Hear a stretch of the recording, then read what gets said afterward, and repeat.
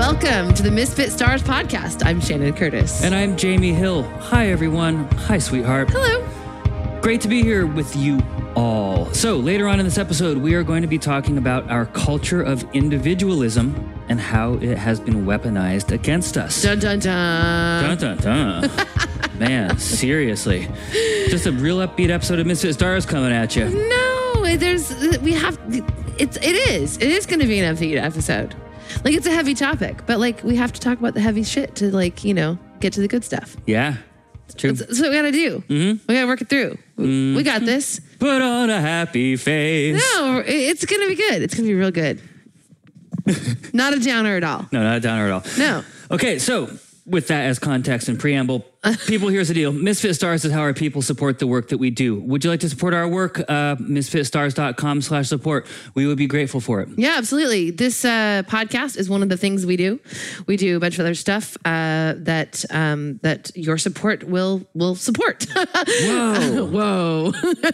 That's why it's called support. Yeah, we make new music. We do a bunch of mentoring and helping other artists. This podcast, we organize a community in our Misfit Stars social network, a private social network. Which you can get yourself invited to by supporting our work. And then you can participate in our anti-racism book and movie club. Oh, which is so great. We'll talk about that again in a second. But these are all, you know, facets of what we do, spokes on the wheel that keep this train moving. I'm really not doing well with my metaphor, but the point is, I don't think that train wheels have spokes. No, they don't. I think they're too heavy. I think they're mostly made of cast iron. So spokes on the wheel that keeps this bicycle racing down the road.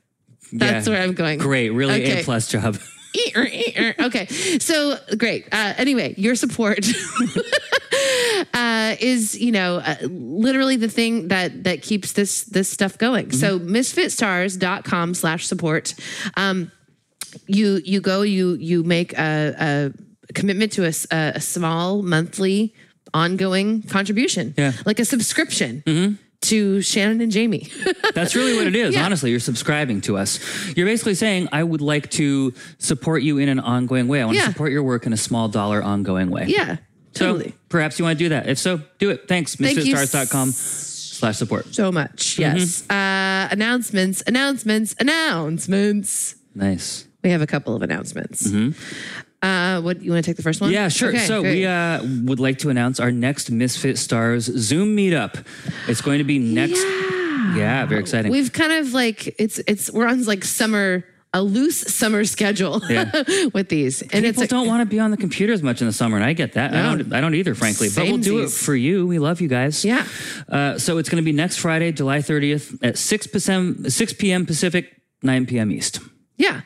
Friday, July 30th. Put it on your calendar. Come join us. It'll be 3 hours long. You can do it on a drop-in basis. You don't have to be there from the very beginning. No. You can show up an hour in, 2 hours in, whatever works best with your schedule. We will be there. People a core of people tend to come and stay for the whole thing. Some people just come for an hour or so, and we love it all. And we would love to see you. We just talk about stuff. That's it. You might want to know how to join the Zoom meetup. And here's how. We're going to send you, we'll make a link. So we're making an event, first of all, in our Misfit Stars social network. The Zoom link will be there in the event. If you are not in the Misfit Stars social network, well, if you're already a supporting member of Misfit Stars, but you're not in the social network, you could just join the network. Yep.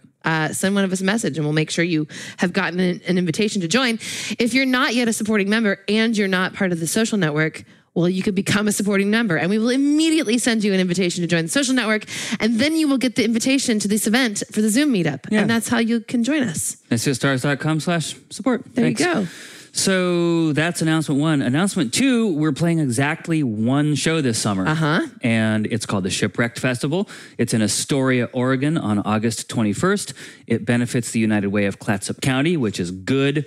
And there will be a ticket link in the show notes. But if you Google Shipwrecked Festival, Astoria, Oregon, you can also find it for yourself if you're just super eager and you can't wait to read the show notes. Yeah. And, you know, I'm excited about this show. Like, it's outdoors in sort of a grassy, amphitheater-y kind of feeling place. So even though the Delta variant is like on the rise, this is a place where you can come and enjoy the music and stay safely distanced from other people who are also enjoying the music. And they're encouraging that. The vibe of it is, it seems pretty responsible. I'm pretty excited about that. Yeah. And it's going to be a small thing too. They're expecting like 300 people. So if like 3 people who are listening to this right now go, that's like 1% of the crowd. It's not going to be like a huge crowd, which is really cool. And it's also good that it's going to be not that huge of a crowd because we're going to do sort of an experimental kind of performance. Yeah. And so if it blows, not that many people will know. Yeah, but we still want you to come because if our performance blows, then at least we get to see you. Yeah, we'll have some moral support. You'll be like, it wasn't that bad, and we'll be like, no, it was. You'll be like, no, it was really good, and we'll be like, thanks. Yeah. We'd love to see you there if you are in the area and can make it to the festival. Shipwrecked Music Festival. Shipwrecked with a D. I said that. I know, but it got a light and it sounded like shipwreck. Fine, whatever. It may end up being a shipwreck of a music festival. Okay, August 21st. We hope to see you there. Car Crash Music Festival. Jamie, you can't look away. How are you feeling today? Good. I'm feeling both chipper, but also like a little tired. We had a wonderful dinner hangout last night with a friend, like over for dinner, in a vaccinated friends at home kind of way. And I'm still getting up to speed on my socialization muscles. And it was like a long hang. It was like, I don't know, 5-6 hours, something like that. Yeah. And so, I definitely feel like a little bit dopey and spent, but also cheerful and good. That's good. Yeah. How are you doing? I'm great. I feel super cheerful. I love this like cloudy, beachy weather we have in the first part of the days sometimes here. It's so good. I can see that the blue sky is breaking through and the sun's trying to burn some of this off, which is also lovely. Don't do it. But I'm so very much enjoying summertime in the Pacific Northwest. It is lovely. We have our windows open. It's like 60 degrees in our house. Yeah. Mwah. I'm feeling just super cheerful. Good. Chipper. Yep. I'm good. There's nothing more to say about that. Hey, that's wonderful. Yeah. Let's just immediately fire up the good news machine. Okay, then. what do you have? Who, me? Yeah, you.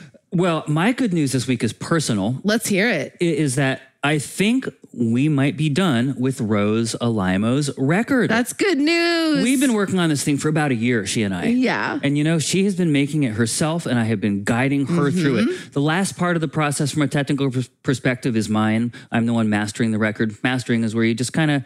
It's the last stop before it goes out into the world. And so, any technical errors that need to be corrected, any final polishing that needs to be done, and then you just kind of make the thing feel as much like a cohesive piece of work as possible. Yeah.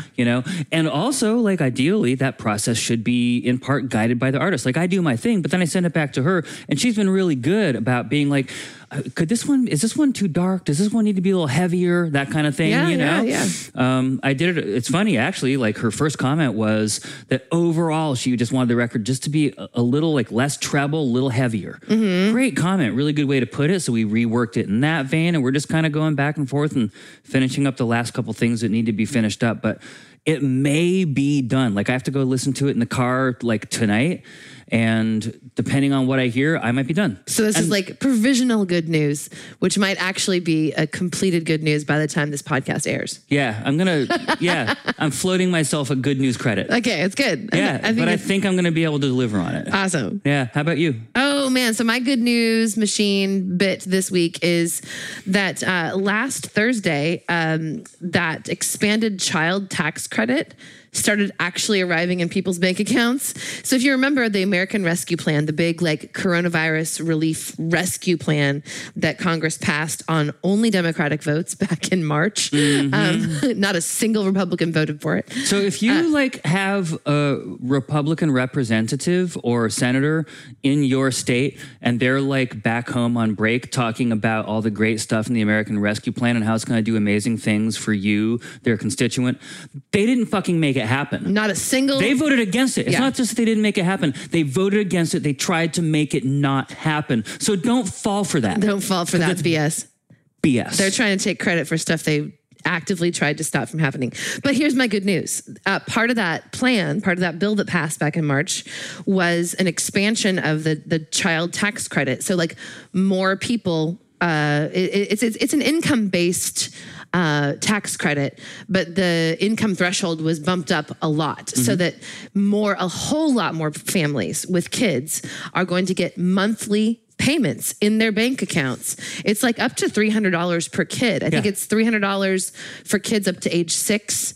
And then between age 6 and 17, it's like $250 per kid per month. Okay. So this is like, the point of this is to help people with the cost of raising kids, because it is freaking expensive. Like you and I live on a pretty tight budget, and we are able to do so because there's 2 of us. But like if there were another little person involved in the picture here, we'd be in trouble. It would be, we would be real trouble. And so, the cost of childcare. I mean, I've heard from one of our Misfit stars just the other day, Rochelle, who moved to a new community just recently, got a new job. She's like struggling to find childcare, because it's unaffordable. Part of it is that there's a shortage of childcare workers, and that's part of it. And that's something that a new bill in Congress will hopefully be the new infrastructure bill they're working on will hopefully tackle that challenge. Because childcare is infrastructure. Yes. So, but the cost of childcare is ridiculous. And so these payments, I mean, and that's childcare. There's also obviously just feeding the kids and all the other expenses that go along with raising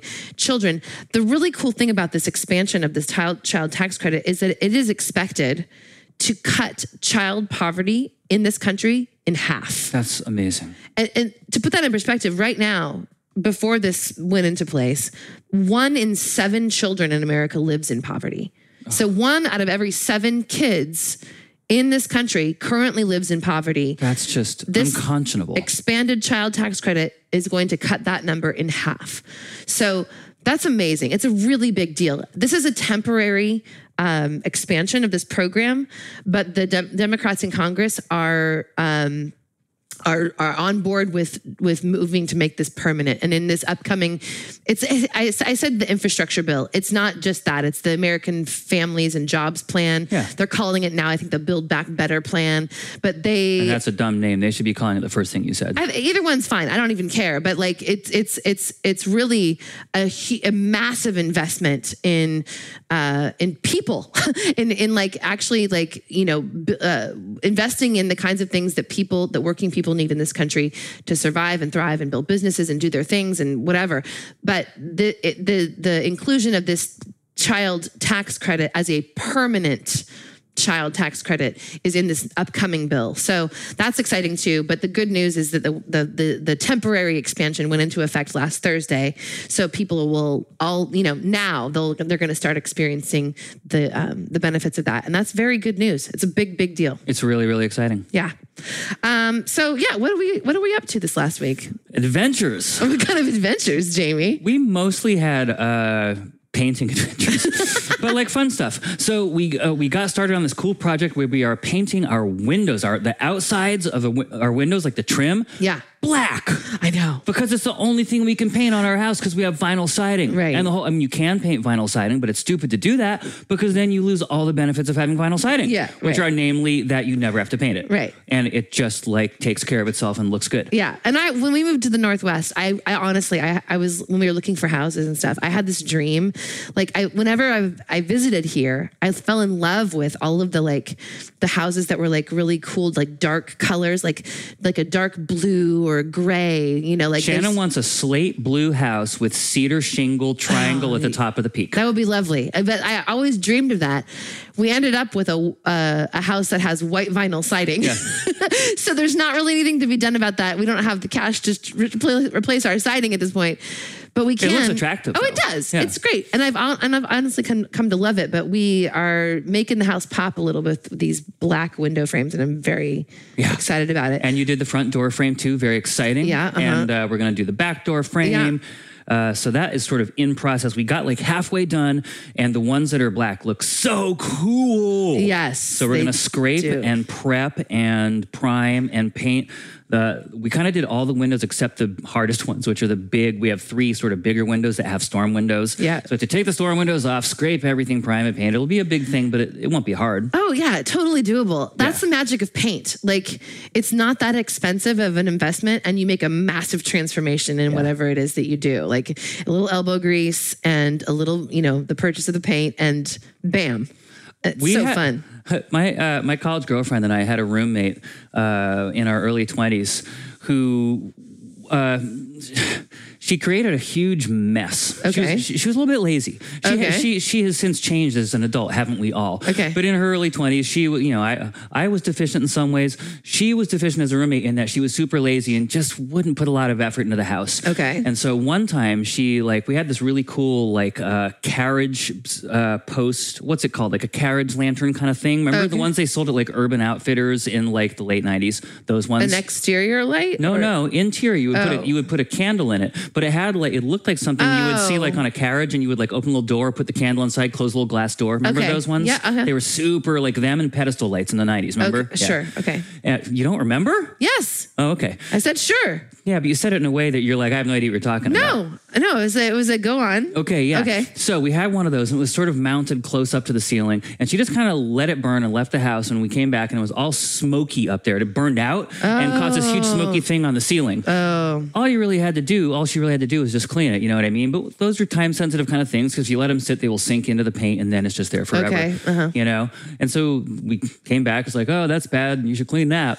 And so the next day we came back, and it sort of just was lightly smudged in the middle, and she's like, I couldn't get it out. And I was like, did you try a little elbow grease? She's like, well, where do you get that? Oh, no. I actually think probably you would have had to paint over soot like that. That could be true, right? Yeah. She did her best. Bummer. Yeah. Where do you get elbow grease? You go to Ace Hardware, you're like, yes, excuse me, what aisle do I find the elbow grease? Yeah. Yeah. And they're like, man. That's an inside. In other painting news, Shannon spray painted a small metal table. Oh, yeah, we're just into paint, just like paint transforming things. Yeah, we had this like deck table that had faded. I'm like, I'm just going to go get some orange spray paint and paint it. And now it looks super hot. For $6. I know. Spray paint's amazing. I love it. And so I started my own little painting/art project. So when we inherited this house was built in like 1945. Mm-hmm. And clearly about 5 years after that, somebody put up a tall metal TV antenna on the side of the house. When did TV and TV antennas become a thing?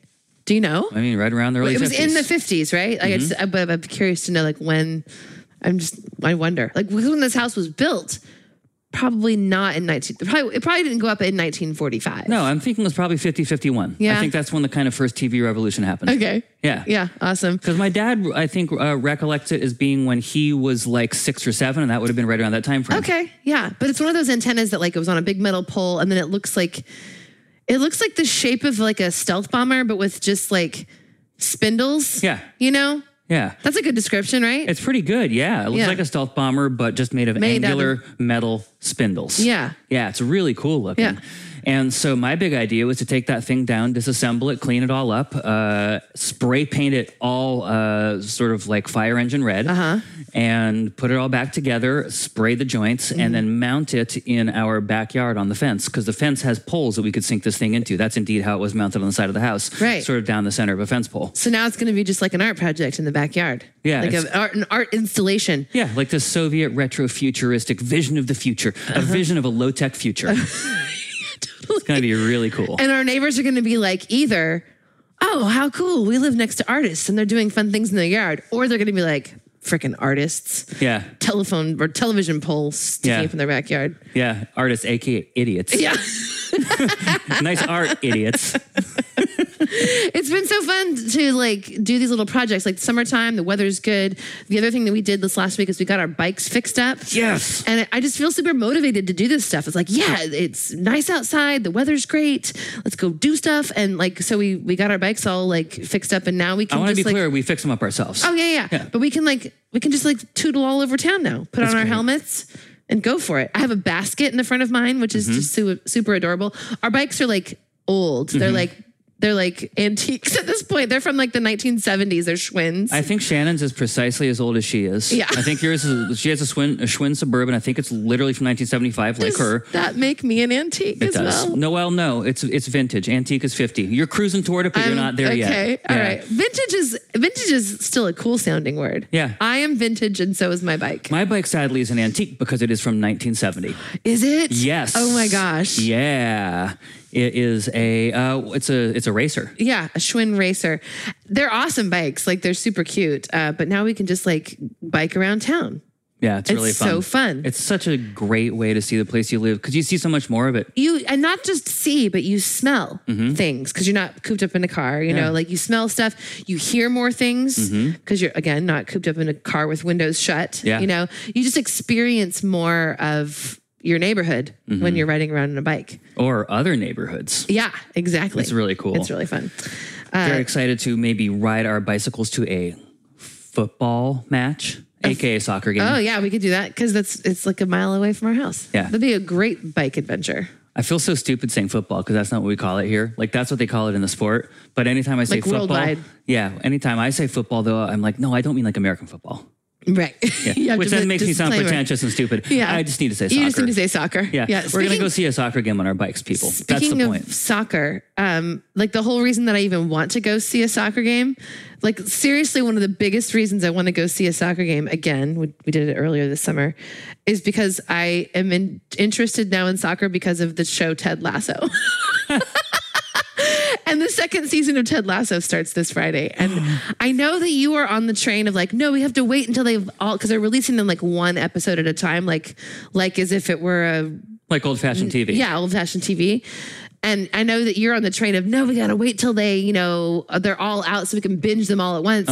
But there's part of, and I understand that. Like I like to binge. That's how we did the first season. We binged it a few months ago. And it was so wonderful. It was. So wonderful. It's so heartfelt.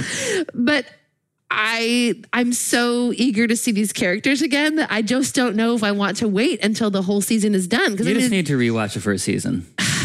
Yeah. I mean, I will do that, but also, I don't know. I'm willing to watch it episodically with you. Also, that just feels like a chore. But here's the I'm thing. busy and No, I don't necessarily want to watch a thing a week. Okay, whatever. But waiting until it's all done is a different proposition, like than watching when you're free to watch the next episode. Since we've watched also, I've met a bunch of people or talked with a bunch of people who also love the show. And like, if they're going to be watching it like in real time, I feel like I have a little FOMO about like not getting to share each new episode with people who are like watching it all over the world. You're just worried about seeing spoilers on Twitter. No, I just want to enjoy it with people. Yeah. Anyway. You and your internet friends enjoying the soccer TV. I know, but it's so good. And those of you who know me, like we've never, this is like one of the only TV series you and I have ever watched. Like we're like totally not on the TV series train, but this one totally captured my heart. Yeah, it's really wonderful. So great. I'm not anti, I suppose. I have the opposite thing from you. I don't have FOMO. I have, I don't know, I can't think of the acronym like in real time, but what I have a fear of, it's not missing out, it's of delayed gratification. You have a fear I have of... fudgy. So what's the fear of delayed gratification? Like I don't want to watch a thing and then have to wait.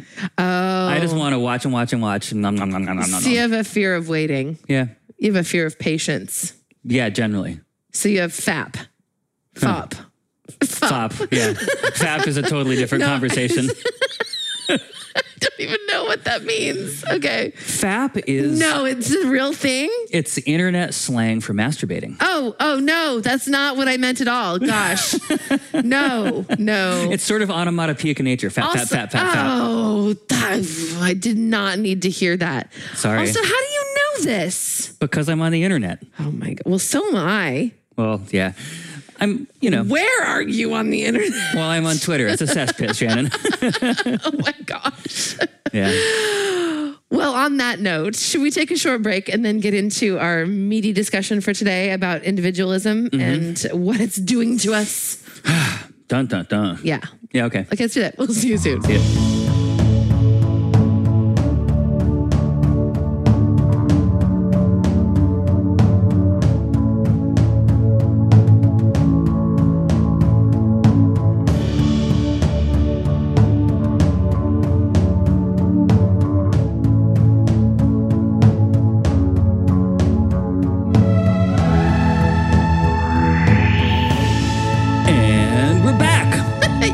You should have seen the little dance move thing that Jamie just did as we were like getting back into it. He was like revving himself up. It was very cute. Yeah. He looked like he was about 3 years old. Aw, right on. Cool. Yeah. A whole part of this podcast that probably the listeners don't really get is that I'm constantly just trying to make Shannon laugh in the middle of it, or amuse you, or make or delight you. You know. Well, thank you. I mean, that's what you do in our lives in general. Stop it some more, sweetheart. Love it. So, time for our super fun discussion on individualism. You keep introducing this like it's a downer, and we're trying to unpack some things that came to our attention this week that've been in our thoughts. That I guess it's a heavy-ish topic, but I'm just being silly. Okay, I'm fine with it. All right. I mean, but this is the good stuff. This is like why we do this podcast, is to talk about stuff that matters to us and like hash this stuff out. And like, so this is like good. It's, it's about like, picking apart things and ideas that hopefully help us be better people and make a better world. That's all good. That's fun. It's true. It is. It is. I like it. Oh, we reached the part of the podcast where Shannon bunks her microphone. Okay, never mind. Moving on. So. Oh, man. So, to frame this, and this is not the context for the entire thing, but it's a good way into the discussion. I don't know if you listeners would be aware of an writer named Timothy Snyder, but he wrote this book in early 2017, late 2016, early 2017 called On Tyranny. It's more like a mini book. It was like this little booklet. It's like a postcard size, like it's 5x7 and maybe a 1/4 inch thick, maybe like 60 pages, you know? And it's like a coffee table book, but for tyranny. Yeah. And also for a very small table. Yeah. A side table book for tyranny. Yeah. And it really was that. I mean, it was intended to be something that you would keep on your nightstand and use as a reference for what we were about to go through as a society. That's how it was intended. That's why he published it. Right. This guy, he's a professor who has been studying authoritarian regimes for his entire life. Right. And he's a world-renowned expert on authoritarianism and authoritarian regimes, tyranny, all the bad stuff. All of it. Yeah. And this book was really sobering. And it was really just like, what was it, 20 things, 10 things? I can't remember what, but it was like, here are the things to look for, when a regime is attempting to turn toward authoritarianism and tyranny. And it's just bullet points, really. It was just like 60 pages of bullet points, like this and this and this and this and this will happen because it always happens historically in this order, and this is how it goes. Right. And at the time it was sobering to read it because, 3 months into the Trump presidency and we were already like halfway down the list. You know what I mean? Wow. Like they were doing stuff quickly, like all the stuff that tyrants would do, like they were doing it. It was scary. This guy was an incredible resource for that. Shannon and I were just made aware by our dear friend Katie Rose, who's also a Misfit Star. What's happening, Katie? And he has a Substack. He has a Substack. And oh my gosh, I wish I'd known about this from the very beginning of it. So a Substack, if you're not aware, people, is just an email list that you can get on. Like a newsletter list. Yeah, exactly. It's great. It's a way basically for people to self-publish. It's really nifty. Apparently they have Substack is sort of problematic as a platform. So if you're looking to self-publish, there's one called Ghost that does not come with the same problematic kind of stuff. Oh. Substack has a troubling history around trans voices. Oh, I didn't know that. You can Google it. It's not the best thing in the world. Also, at a certain level, it's just a platform. Like we use problematic platforms too, because at some level you just have to be on platforms, and that is what it is. Facebook's a bad actor, but a lot of our dear people are there. Still there. Yeah. What can you do? But it's a way for writers to it's kind of like blogging, but like it's sending the writing directly to the people who are interested in it rather than just being posted on the internet somewhere waiting to be discovered. And what's wonderful about it too is that you can use there's a subscription aspect to it also. Right. And a lot of writers use kind of a freemium model where a lot of their writing will be available for free, like just the newsletter part. And then if you pay a monthly thing, then there's like add-ons you can get for him. It's like little podcast things, whatever. Yeah. It's really great. So he has a Substack. He has this newsletter. And, so Katie made us aware of it, like, 6 days ago. And we subscribed like 5 days ago. And the very first newsletter that we got on Friday night or Saturday morning, it was called Florida's Holocaust Problem. And it was talking about like memory laws. So there's this new thing that's sweeping the nation right now that you may or may not have heard of. It's not called memory laws by the people who are doing it, but people who study fascism and tyranny and authoritarian regimes have come to refer to this sort of academically as memory laws, because this is something that authoritarian regimes always do. They, at a certain point in their evolution, will start making laws all over their country about what can and can't be taught. Right. So like it's essentially making it illegal to teach history that might shine a bad light on the regime. Yeah, it's exactly what it is. And it's really troubling because it's funny, you know that saying, those who don't learn history are condemned to repeat it? We always think that is sort of a, study hard in school or you're going to be a dumbass and make dumb mistakes that you wouldn't have made otherwise kind of thing. But I think what it really means is that the people who can control what we know of our own history can control our understanding of it and our ability to avoid making the same mistakes in the future. Totally. And it's really, really scary. And that's what a whole bunch of Republican legislatures all across the country are doing right now in real time. There's been something like 8 memory laws enacted in the last month. It is scary stuff. It's really, really scary. And can you give an example of a few? There was one that was passed. It's not yet passed in Texas. The Texas State Senate has passed it. So it's not become law yet, but it's working its way through this Texas legislature. Oh, I mean, you can that like they are removing from the mandated state education curriculum. They're removing the standard that students have to learn about women's suffrage.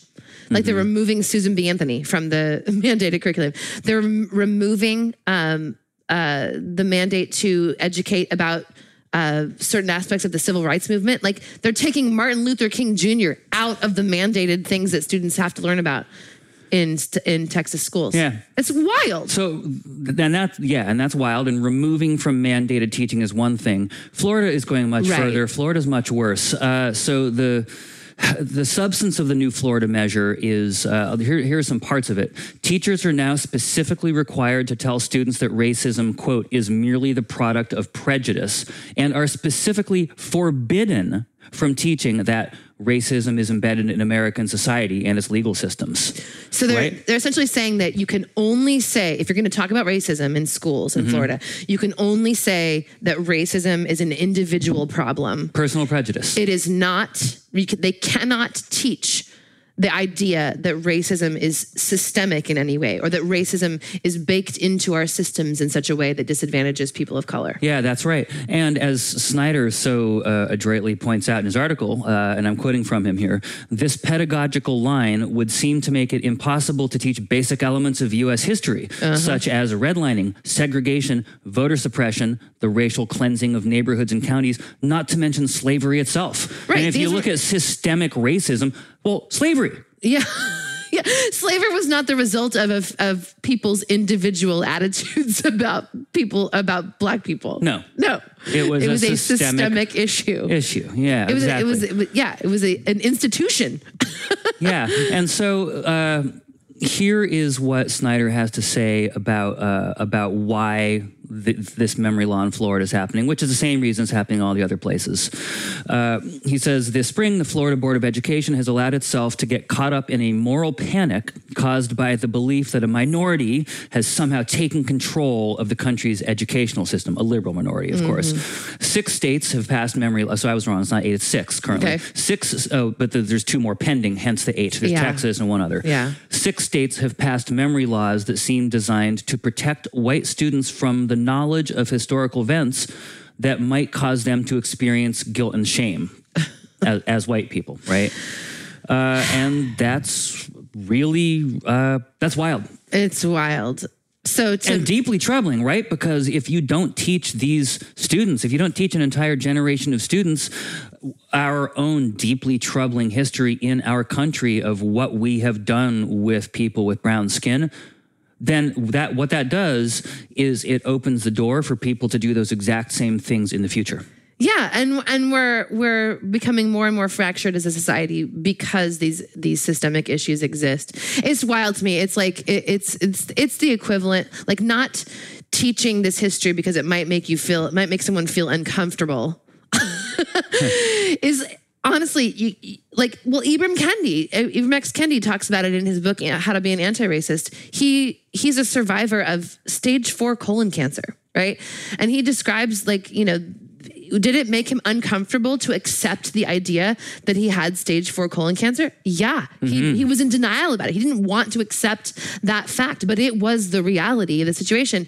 But it's only in accepting the reality that from that place that's where you can develop a plan to get rid of it. But you have to accept and acknowledge it first. Yeah. It's like cancer isn't cured by just pretending it doesn't exist. You have to identify it and laser focus, remove it and work to remove it in order to create a healthy body. And it's the same kind of thing with these kinds of laws, we don't want to make children feel uncomfortable that their white ancestors did such horrible things in our history or whatever, we don't want to create a situation where anyone's feeling bad about history. It's just fundamentally not the right way to deal with it. We need to acknowledge and accept that and fully absorb the knowledge of that in order to figure out how to make a healthy country. Yeah. It's like the first step of the 12 steps is acknowledging that you have a problem. Totally. That's it. That's how any kind of recovery works. Right. And so we wanted to kind of, jump off from there. Yeah. And this, in our minds, ties into this longer discussion that we've been having over the last many, many episodes at this point of this podcast. We didn't really go so far this time as to be like, this is episode number 5 in this series. It sort of is, but at this point, we're just kind of going down rabbit holes based off of our curiosity about what the future looks like. Totally. And we love rabbits. So we got one living under our deck in the backyard. So in the spirit of the backyard rabbit, here we go. It likes to come out when we're sitting on the deck and it likes to munch clover and keep an eye on us. I love it. It is so fucking sweet. Yeah. So when I read this, and I think that if you haven't yet read this Timothy Snyder piece, Jamie posted it in Misfit Stars in the brain food topic. So I'll put a link also in the show notes for people who aren't in Misfit Stars. Great idea. You should just get yourself into Misfit Stars, misfitstars.com/join. That's right. So there's so much about the article that is important and so much, stuff that was really great to think about. But specifically the idea that lingered with me after reading it, just kind of in context of sort of the broader discussion we've been having about what kind of a world we want to re-enter or build from this inflection point that we've had, over the last year or so. Was this idea of individualism. So, in this Snyder piece, he's essentially saying, that this, what these memory laws are attempting to do is to excuse systemic wrongdoing, systemic injustice by saying, oh no, racism is just an individual prejudice problem. So it's placing the responsibility on the individual and not looking at the whole. And I was thinking about that. I'm like, gosh, that is another way in which this focus on the individual in our country is kind of undoing us, and it's not good for us. If we focus only on individual attitudes about race, we're never going to fix the systemic problems that are actually not only creating and maintaining oppressive systems that people of color have experienced in this country and continue to, but we're seeing that the ways that oppression is I think it's feeding the fracturing of our society as a whole. We see evidence of that all over the place, right? We're, no matter whether you're black or white or any other color of skin, we're all experiencing the sickness that systemic racism has brought to our country. Sure, right? and more largely, this dislocation and fracturing caused by this hyper-focus on individualism, and it's culturally speaking. It's related. Yeah, these things are related to each other. And so, that's what it's been on my mind. And I can't remember where I read something else. I've been reading sort of this daily sort of devotional kind of thing lately. It could have been in there, or maybe it was. It's just daily affirmations with Stuart Smalley, right? It's not that, but just this book I bought a few years ago that just has like just interesting like spiritual ideas to think about each day, meditations. Yeah. You know, and I mentioned last week I was working my way through the book The Four Agreements again, so it may have been in there too, but like it brought one of those readings brought to mind this idea of the myth of our individualism. Like we really have bought into this idea that each one of us is an island, you know, when in reality, like maybe we're actually less of an island and more a part of the whole of not just our society, not just our planet, but of the universe itself, you know, and that being separated from that notion of being part of this sort of divine whole, you know, is. And also, listener, like if the idea of divine makes you uncomfortable, then just take that word out. It doesn't have to be divine. You know, it's just that we're all connected is the point. Yeah. But I think that this is getting in the way of us creating a healthy world and and living healthy and happy lives as individuals, as part of the whole. You know what I mean? Yeah. And you know, it's funny. I just was like, you don't have to think about divine if that makes you uncomfortable. But in the very next breath, I will say that, you know, we ignore the idea that we are spiritual beings at our own peril, you know, and that we are connected energetically in some way. And one of the absolute genius moves that the people who are controlling us have managed to pull off over the last 100 years is to like unroot us. And it's more than 100 years, probably closer to 200. They've managed to untether us from the idea that we are rooted in nature, that we are grounded in the earth, that we are all connected to one another through like roots, sort of, you know, like trees. And they've managed to replace that intuitive sense of interconnectedness that we have as human mammals with a consumer mentality, right? The idea that you are not defined by the relationships you have or by the inner well-being that you get from feeling like you're a part of a whole, that you're one among many.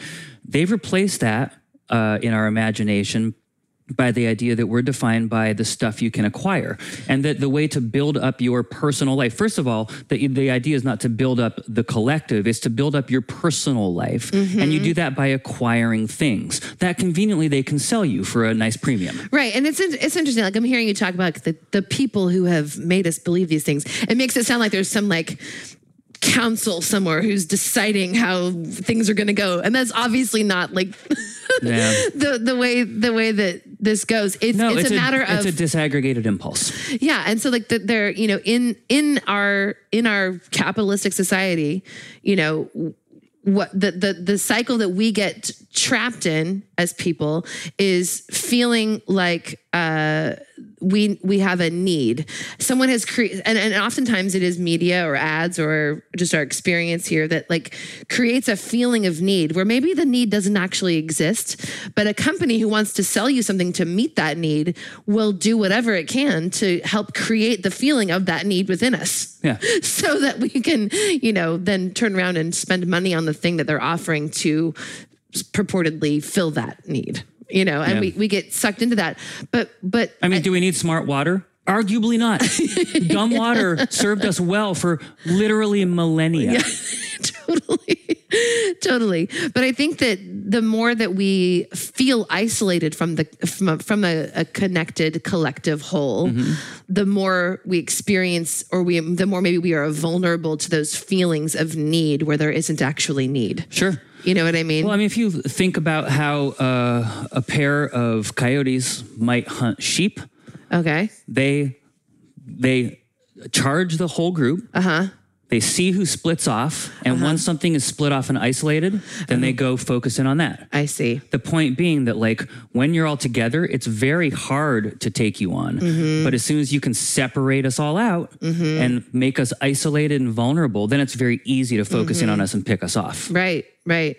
It's so interesting. This is like, it's really making me think about the ways in which I have accepted the message of individualism for my own life, you know, and like I want to figure out how to undo that wiring in my brain. Yeah.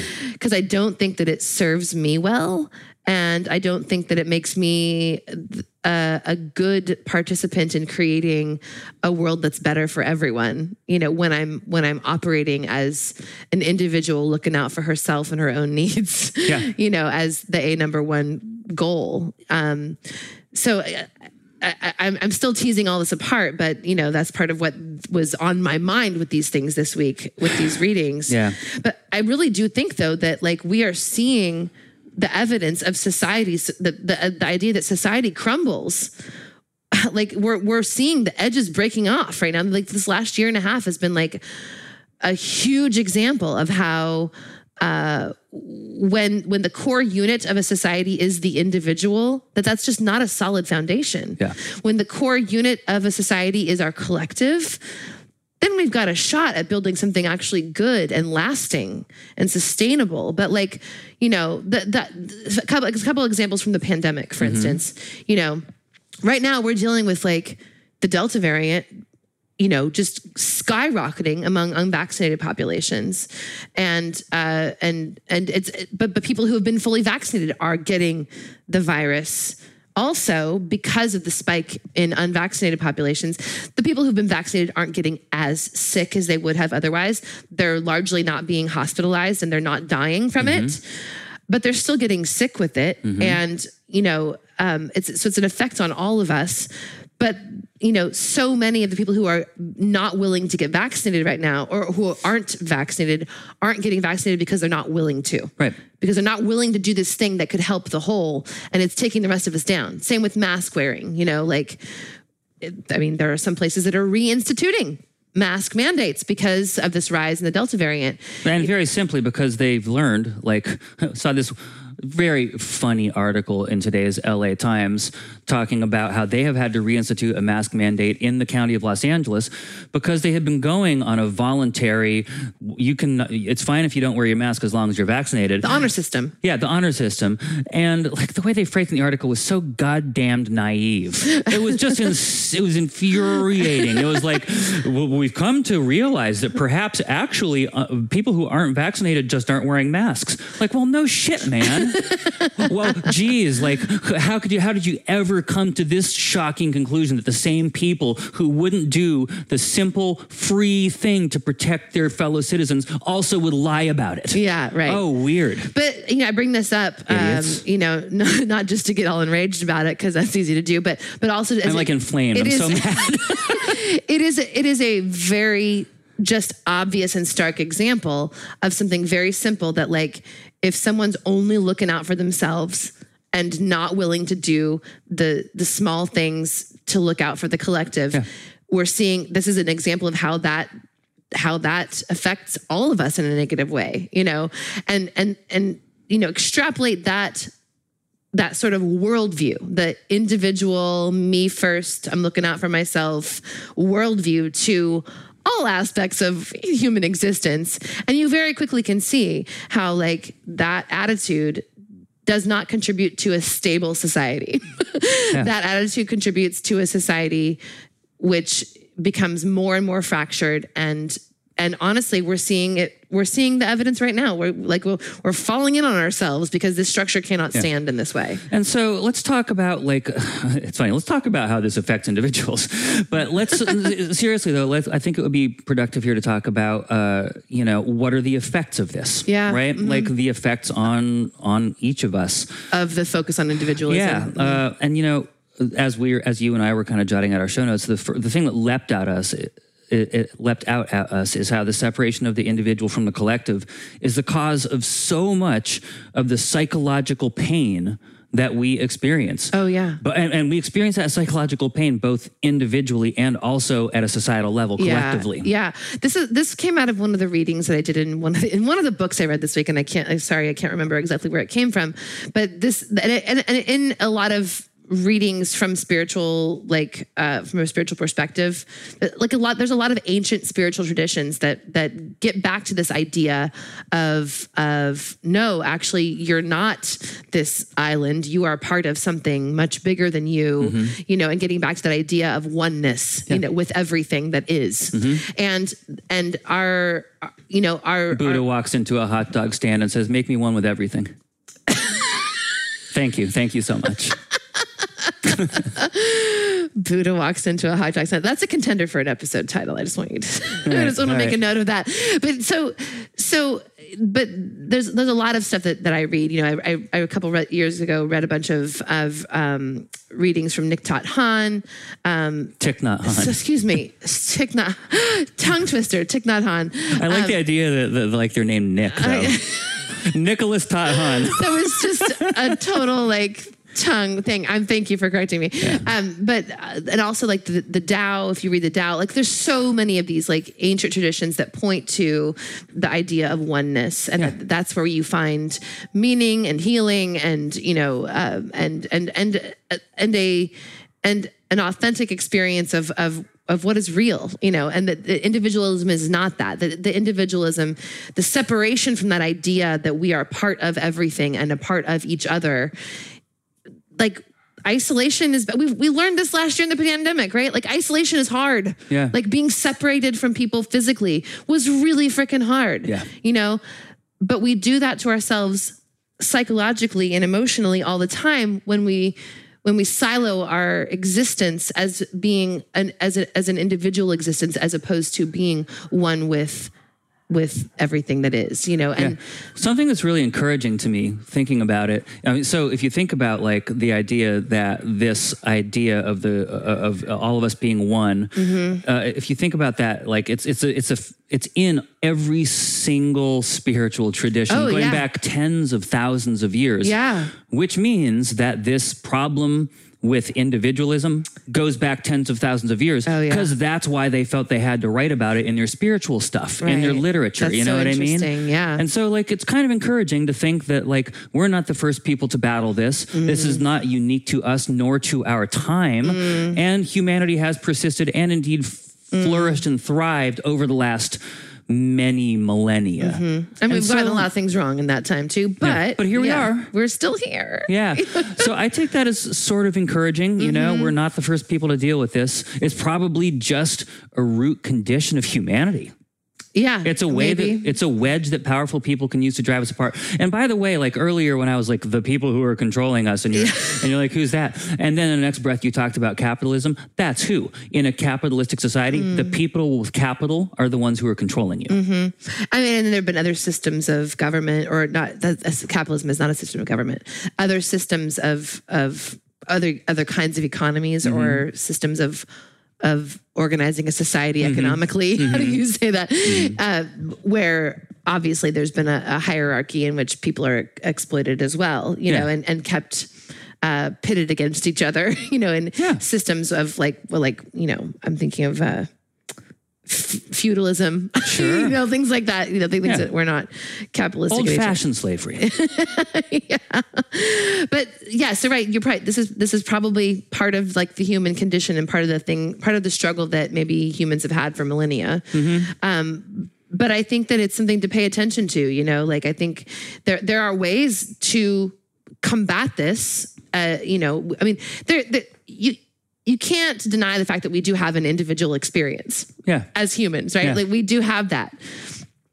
But it would be at our own peril to mistake that as the end point of our existence. Oh, totally. Right? So yes, we do have individual experiences, but there are ways as individuals that we can sort of maybe undo that wiring of being an island. How you and I say that we don't do music as an end goal? Music for us is the beginning of the conversation. Yeah.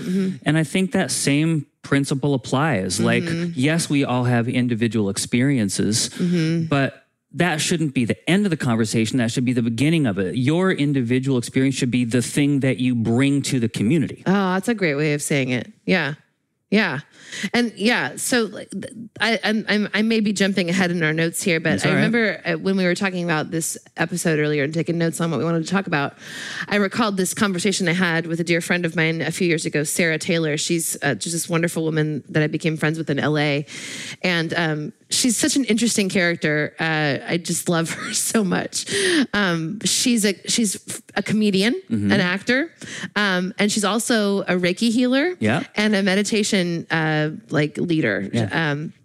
And she actually, all those aspects of who she is, she integrates. So like her comedy is very much centered on like spirituality and meditation. And that may seem odd. And maybe followed with a Reiki healing too. Oh yeah, absolutely. But it all works. I mean, one of the things about comedy is that when we laugh together, we do open ourselves, I think, emotionally, in that experience of laughter. And so what a great time to also experience, an exercise in meditation and healing when you've been opened by laughter, like it all works. It's just uniquely Sarah. And I love it so much.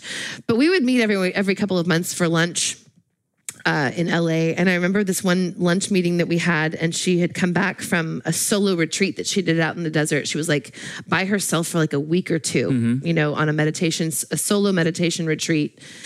And she came back and recounted this experience that she had. And I could tell before she even started telling me the story that she was changed.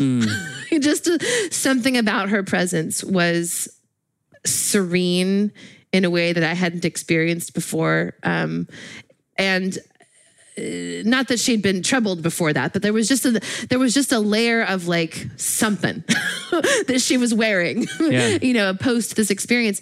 But she described to me this experience she had in her meditation where she really felt like for the first time ever that she could see and feel fully an experience of being one with everything. And I don't know that I've had that kind of direct experience, but I was really inspired by hearing her story of it. She talked about how the amount of peace that experience brought to her, how so many of the fears that she has as a human melted away in having the experience of feeling fully one with everything. And when you say one with everything, you mean a realization that she's not separate from anything else. Yes. But she's just one part of the whole of the universe. Yeah. She and that Joshua tree outside her window are part of the same thing. Yeah. That they are part of the same existence.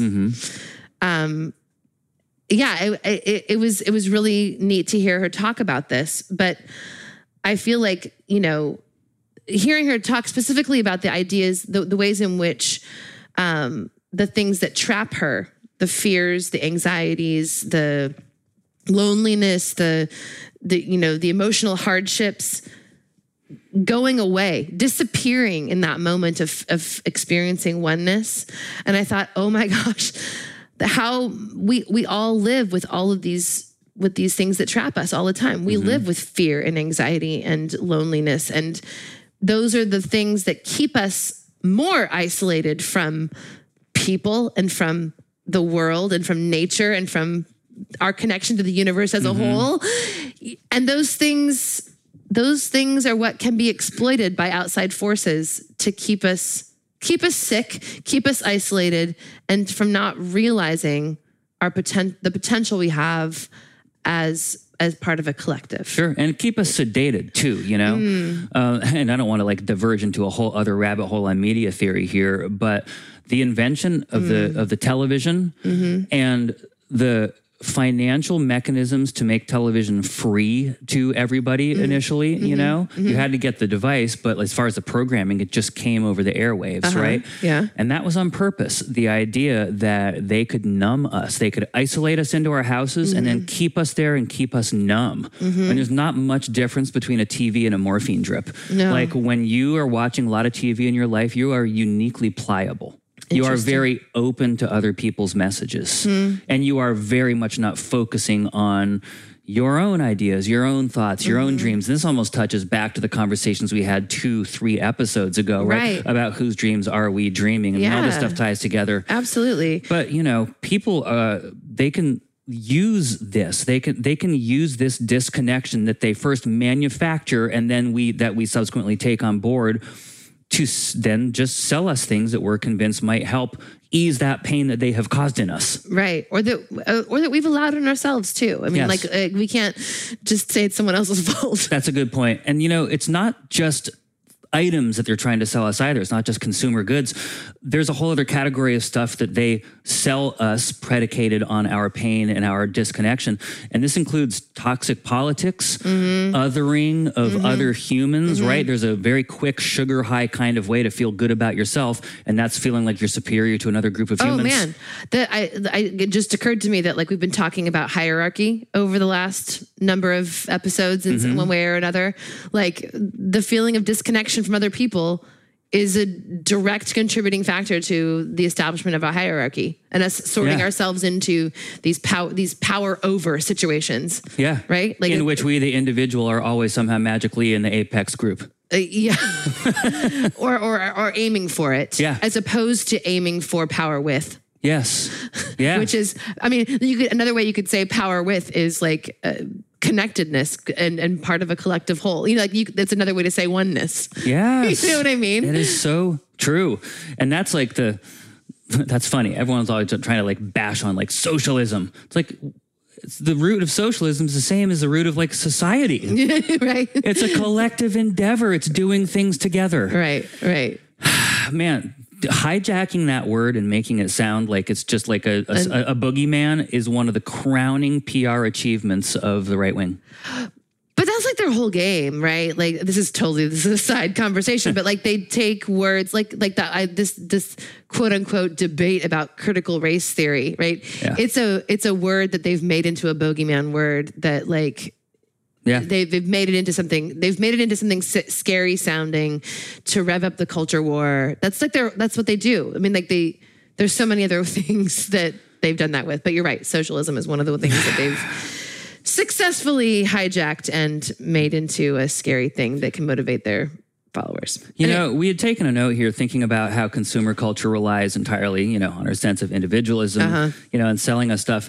My cousin Gretchen Seacrest, whom we have been citing so much over this last month of episodes, she had a great thought on the consumerism side of it. Yeah. And it was this, and I'm quoting from her here. She says, "We should do more advertising bans. They worked well for cigarettes and should be imposed for oil companies, SUVs, flights, etc." And by which, to be clear, she means make there be a moratorium on advertising. Like you don't see cigarette ads on TV anymore. Right, because they became illegal. They were banned. Yeah. We should make ads for oil companies illegal, SUVs illegal, flights illegal. Like you can still go do it if you want, but just don't have it shoved down our throat. Because she continues here, which are all causing health impacts worse than tobacco. And she also has this brilliant point. She says, this could also be an effective kill switch for interrupting the creation of our consumer identity and ideology. You'd have to kind of like ban all ads. Like, right? Are there any good ads? Man.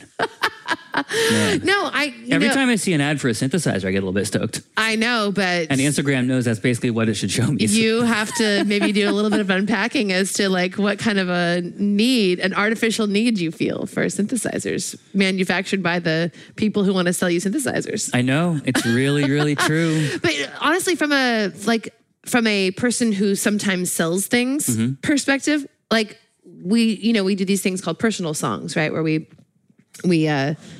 write. I will. Someone can hire me to write a song for someone in their life. I have a couple of them on my docket right now this summer, and it's a wonderful experience, and I love doing them. And it is something I do for work, for pay, and so every once in a while, we have several times, put out an ad on social media for these. And honestly, can I just say, every single time we've done that, I have felt a little bit icky. Yeah. Like there's a little bit of me that's like, oh my gosh, here I am participating in creating an ad in which my goal is to create an artificial sense of need in someone to buy my product. Like I have really done that. No, this is my genuine experience. I have bonking the microphone, people. Sorry. This is my genuine experience that I have had. And like every single time, because it's something I want to do and I love doing these things and it is part of my work and I do need to earn money to help pay the bills. That's all necessary and it's good and right to pay somebody for their work. That is a good thing to do. So that part of it is fine. I don't feel icky accepting payment from people to do this work for them. But the ad part of it has always made me feel a little bit icky because I feel like to create a successful ad, one that gets clicks and responses, I have felt my own internal impulse to create an ad that makes people feel like they need this. And maybe there's not a need for a song, but it can also be a really lovely gift that you may want to give someone. Well, I was going to say, what you're making me think of here is that there's two different kinds of advertising.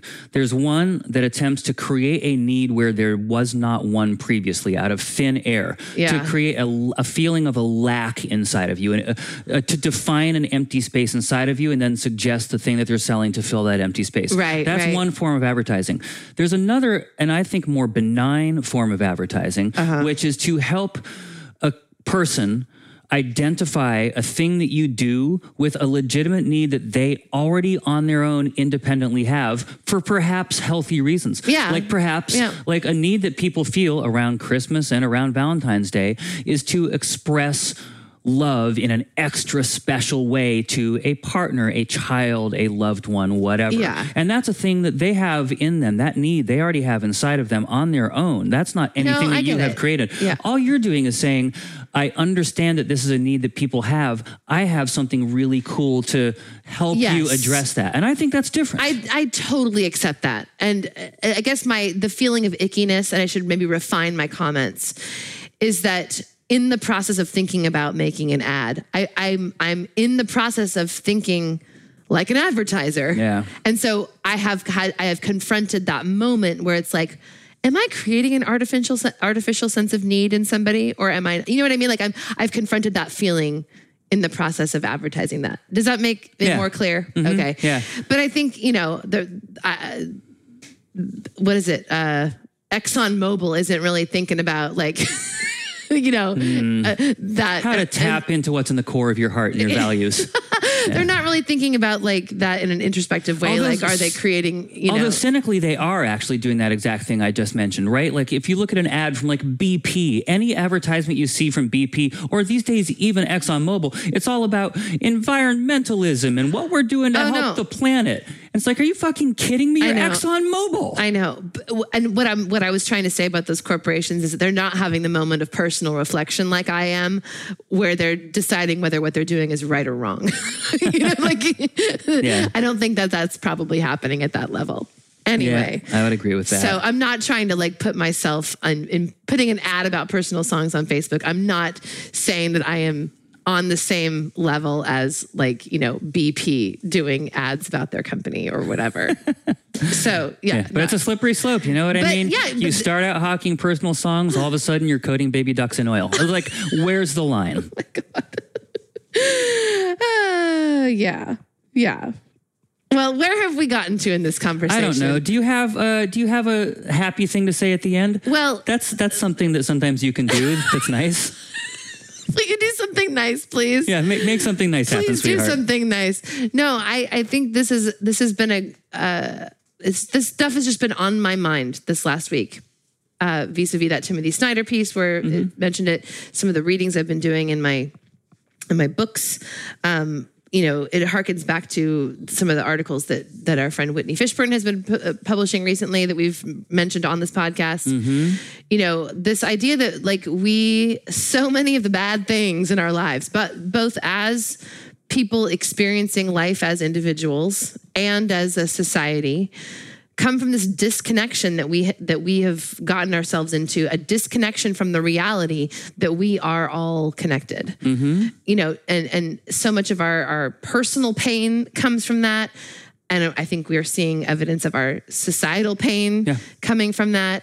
And if there's a happy thought at the end of all this, is that recognizing that is that this is our state of being and that it's not been good for us is the first step in figuring out what we can do to change that for ourselves. And so that's a good thing. It is. I have one too. What? Which is that, we have agency in this. Yeah. And I think it's important to remember that. It can feel like the forces that are conspiring to dislocate us and to separate us and to isolate us are so powerful.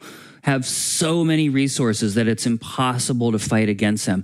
But it's not true. You and I were having a sidebar discussion about this in between, taping parts of this very episode. Yeah. Just the idea that we, as individuals, here's a positive spin on being an individual. As individuals, we can work to take back our minds, to take back our thought space from the people who are trying to replace our ideas and our thoughts, our more natural and healthy thoughts, our ideas of being intertwined, not just with one another, but with the natural world. I think these are thoughts and feelings that are very intuitive to humans. I mean, anyone who just goes out into nature for a minute, can identify with that immediately. Oh, yeah. It takes 30 seconds with a tree and you're like, I am a natural being. Yeah. But, it can be really easy. Like those corporate coyotes can separate us from our flock and predate upon us, Yeah.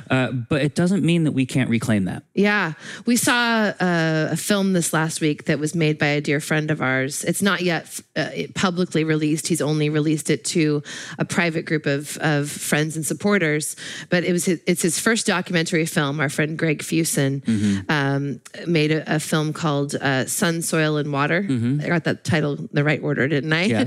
And in it, he's interviewing various people doing different things and they're doing amazing things in the world, but sharing their stories, and the film really ties all of them together in such a beautiful way. But one of the women that he interviewed for the film was talking specifically, and she's a filmmaker and artist herself, I believe, and she specifically, he was interviewing her about the choice that she made for herself and her family. They're a Jewish family, although they're not a religiously Jewish family, they're a culturally Jewish family. And so they don't celebrate any like religion stuff, but they did take cues from the Jewish faith and decided to do a Sabbath each week, specifically a Sabbath in which they did not use their devices. A tech Sabbath. A tech Sabbath, yeah. So no computers, television, phones from Friday evening until Saturday evening each week. And she was talking about the fruits of that. And what I heard her saying in that was that intentional act of disconnecting from the frenzy of the media sphere and tech world and computers and the internet and your phone and all that, disconnecting intentionally from that has created for her and her family an opportunity to feel so much more connected to themselves, to each other as a family, to nature, and to the world at large. Like that one day a week, that one 24-hour period each week has been super transformational. And I was really inspired by that. Like you say, we have agency. This is a woman who's taken that agency and taken her agency and employed it and deployed it in a really intentional, regular kind of way that was super inspiring to me. And what a great exercise. I find that, my time alone with the breeze coming through an open window and me doing stretches for 20 minutes every day, every morning, first thing, is one of the most restorative parts of my day. Like it is a moment in which I do feel more connected to the universe at large. Yeah. And I feel more peaceful and content and happy as an individual. Like these are practices that I think are really good for us. What are you going to do, listener? What do you want? What are you inspired to do? To give yourselves an opportunity to reconnect. That's a great question. I'd love to know your thoughts. Yeah. So if you're listening to this and you are part of our Misfit Stars community, please post in the group. We would love to know what your intentional strategies are for reconnecting with the idea that you're not just an individual person disconnected from everything, but part of the universe, part of the greater whole. We would love to know that. And if you're not part of our Misfit Stars community, we would still love to hear from you. You can email me at jamie@misfitstars.com. Shannon at misfitstars.com. Please just send us a message and let us know your thoughts. We would love to know what you do to get back to being more connected as a member of a society. You're not alone. No. We're not alone. Let's stop acting like it. Yeah. Yeah. You all, thank you so much for listening this week. We will be back again next week with more to talk about. More hot Misfit Stars action. In the meantime, please, if you want to join us and support this work that we're doing, we would be grateful and so very happy to have you as part of the crew. Go to misfitstars.com/join or misfitstars.com/support. That's just a litmus test for what kind of person you see yourself as being. Whatever flavor sounds better to you. Yeah. But both of them will land you in our community of Misfit Stars and will land you in a position of supporting the work that we're doing. And we are very grateful for that support. It is the thing that keeps this engine running. So thank you so much for that. Yeah. That's it? Yeah. Okay, we'll be back next week. Until then, you all, these are your instructions. You are to take good care of yourselves Okay. and be good to each other. Yeah, I can do that. Okay, we'll see you later. We love you guys. Bye. Bye.